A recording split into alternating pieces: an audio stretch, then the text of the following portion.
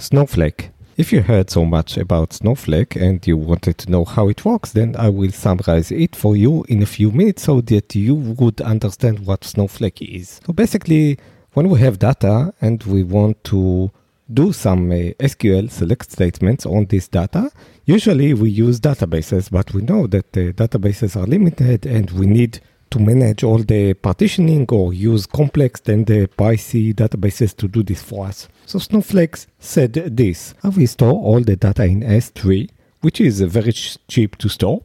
If you do not run any SQL currently right now, if you right now don't run any SQL on the data, then you would not be charged anything, but actually only the S3 data storage. So this would be very cheap.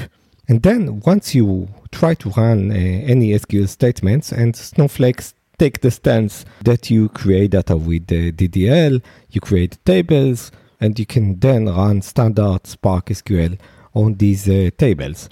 Once you run some SQL and computations to get the data, it would start some EC2 instances. You will pay for these EC2 instances, and then you would get back the results. But if you do not run any computations, then all your data is stored in S3.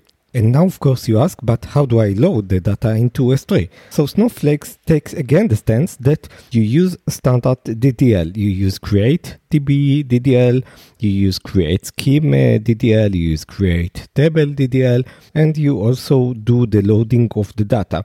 And then the data would get stored in S3.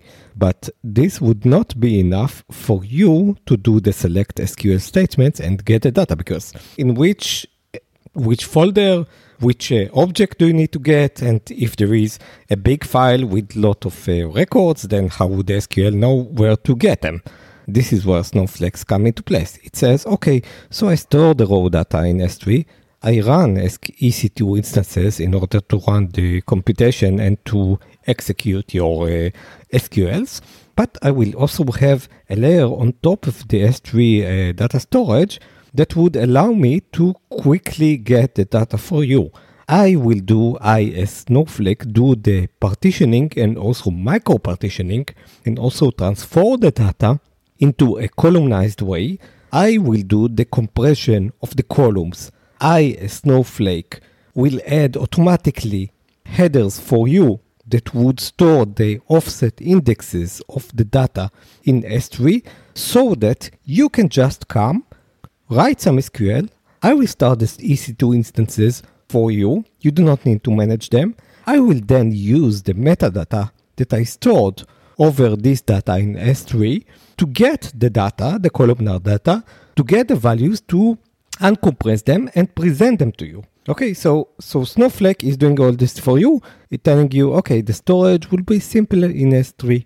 I will do all the metadata handling.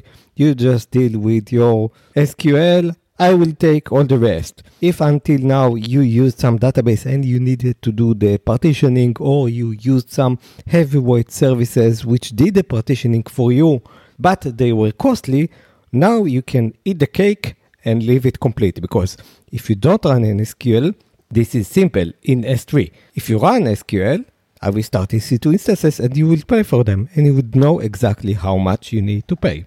The reason that I think I like this architecture is because it can provide you with a very profound way to store your data. You store it in S3. What could be more natural for you? But S3 is limited because it's an object storage. It's not a database. So Snowflake would add all the additional components and the metadata. But then you say, I have all the S3 latency. It's not that fast. And also, I cannot update files in S3.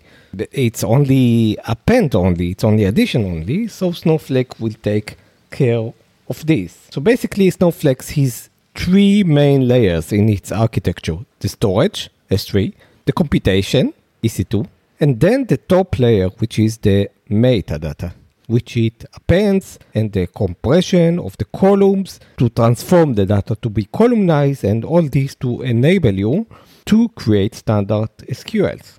It would turn on the computation instances once you run actual computations, and it would turn off automatically the computations once you don't need any computations.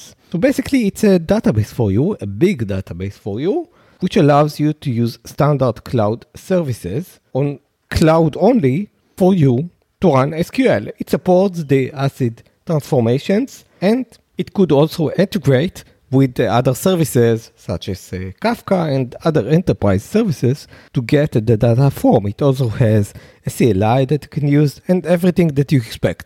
But I think now we all get a strong feeling of what Snowflake is. Store raw data in objects. I will do all the metadata and all the handling.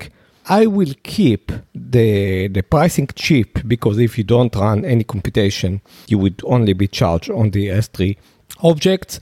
I will do you don't need to mess with all the partitioning and all the storing of the data. You don't need to mess with indexing, no more create index. We are talking here about big data. You don't need to invest in scaling of the application.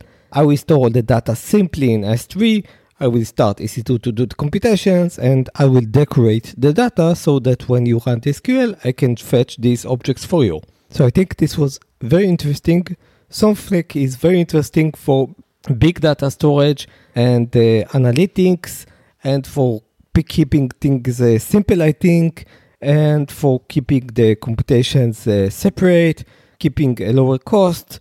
Of course, it's not an online, real-time database for your transaction, but more of an analytical one with SQL, which we all love. So thank you for listening. See you next time.